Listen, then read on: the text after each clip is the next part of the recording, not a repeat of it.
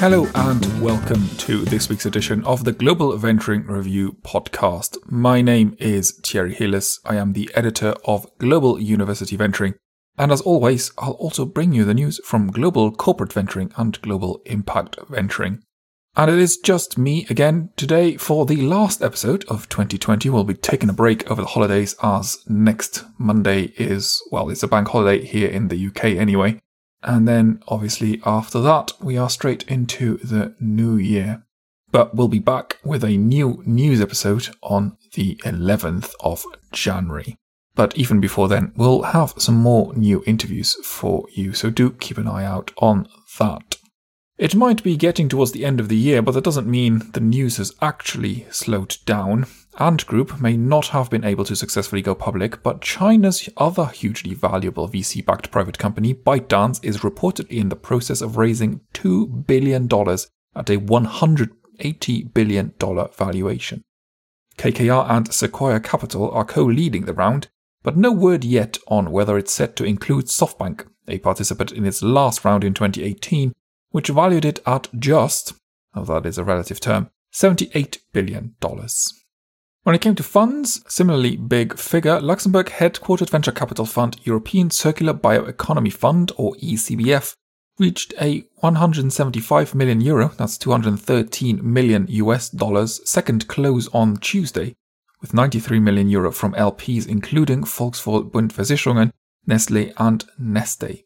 The three corporates were joined in the second close by promotional bank NRW Bank and an unnamed family office. ECBF was launched by the European Commission and European Investment Bank in November 2019.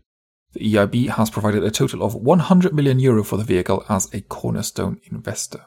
The fund is focused on late-stage investments in bioeconomy technology developers located in Europe, and it is 2/3 of the way towards a targeted close of €250 million.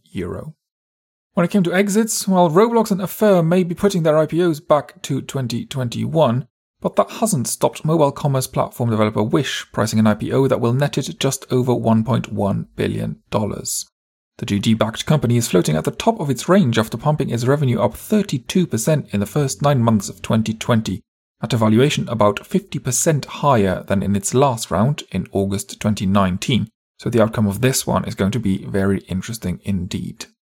Were the others priced badly, or is the market just supercharged right now?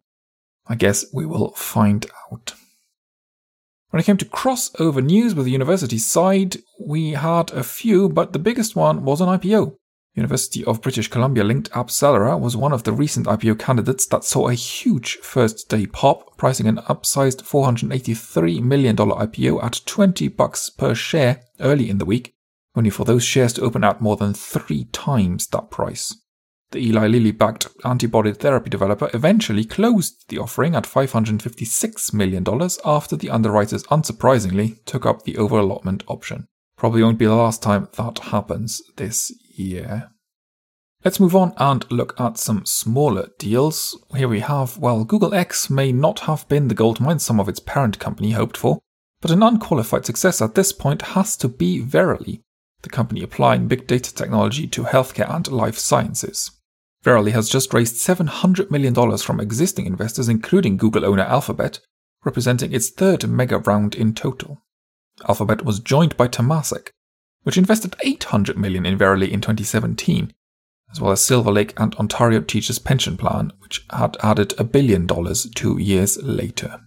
Xinjiang Preference Electronic Business, the group buying platform mainly known as Xinjiang Huajian, has agreed to raise $700 million from e-commerce group JD.com through a strategic collaboration agreement.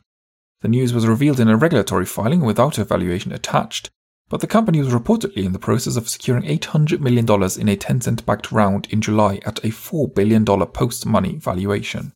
Apex Microelectronics, a chipmaker spin-off of printing and imaging technology producer Ninestar, has raised $489 million from investors including Gree Electric Appliances' Suhai Gree Financial Investment Management vehicle.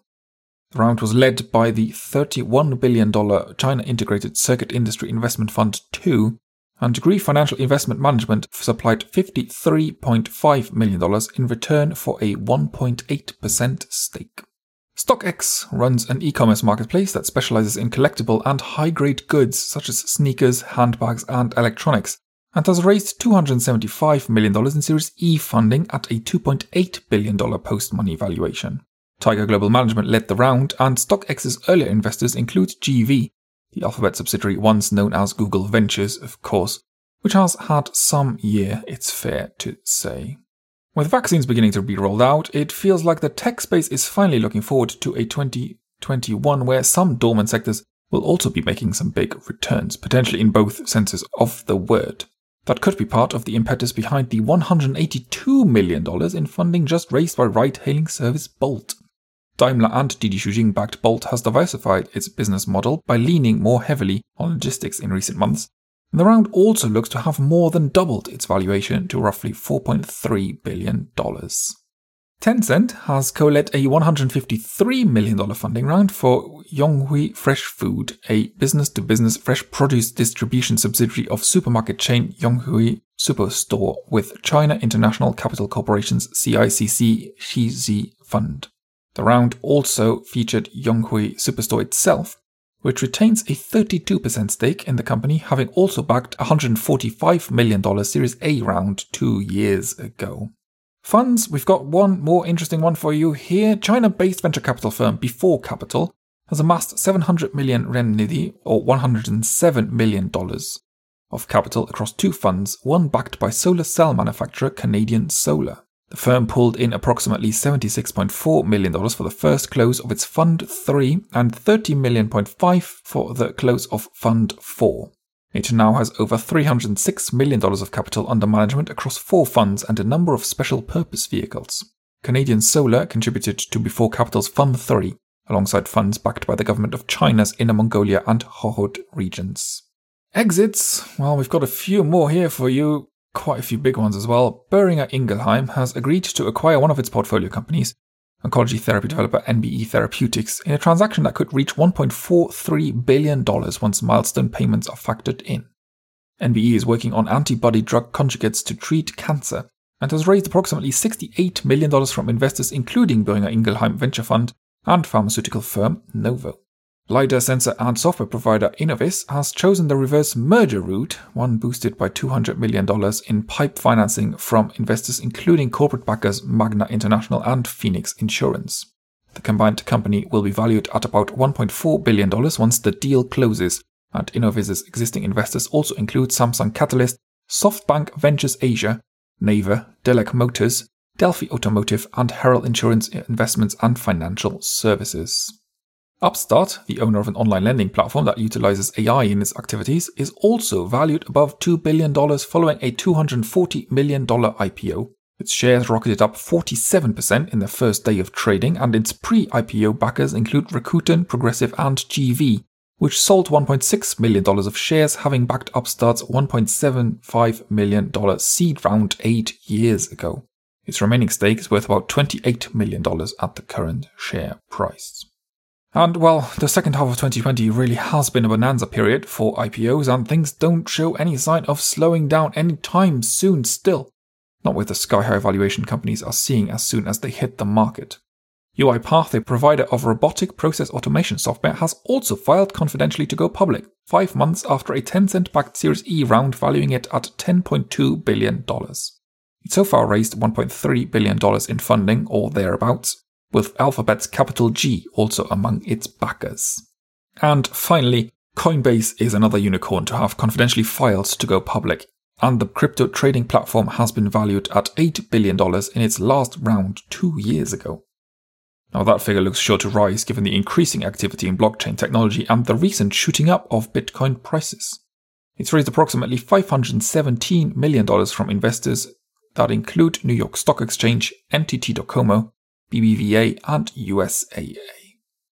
And people, well, we don't actually have any comings and goings for you this week, as it looks like everyone seems to be quite happy sticking to their jobs they have as they head into the Christmas period.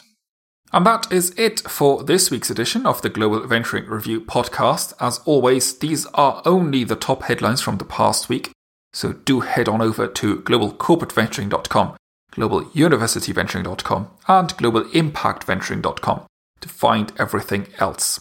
And of course, do check back daily to stay on top of the news as it happens. I hope you enjoyed the episode, and if this is your first time listening, don't forget to hit that subscribe button. You can also leave us a review on Apple Podcasts, which we really appreciate because it helps us grow our audience. And don't forget to recommend us to your friends and colleagues as well. Maybe even tweet out the episode or post about it on LinkedIn. Keep an eye out too on Wednesdays for our leadership series where we talk with thought leaders from all over the world to find out more about how they are supporting the innovation ecosystem. If you have any feedback, comments, questions, you can email me at theheles@globaluniversityventuring.com. That's THELES@globaluniversityventuring.com. You can also tweet us at GC Venturing or GU Venturing. My name is Thierry Hillis. My co-host is Editor-in-Chief James Mawson. Our sound engineer is Mark Chatterley from In-Ear Production. Do check him out on inearproduction.com for all your podcasting needs. Our intro music is by Kevin MacLeod under a Creative Commons license. Goodbye.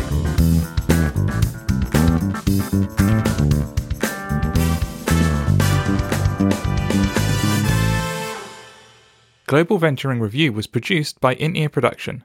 You can find out more by going to inearproduction.com.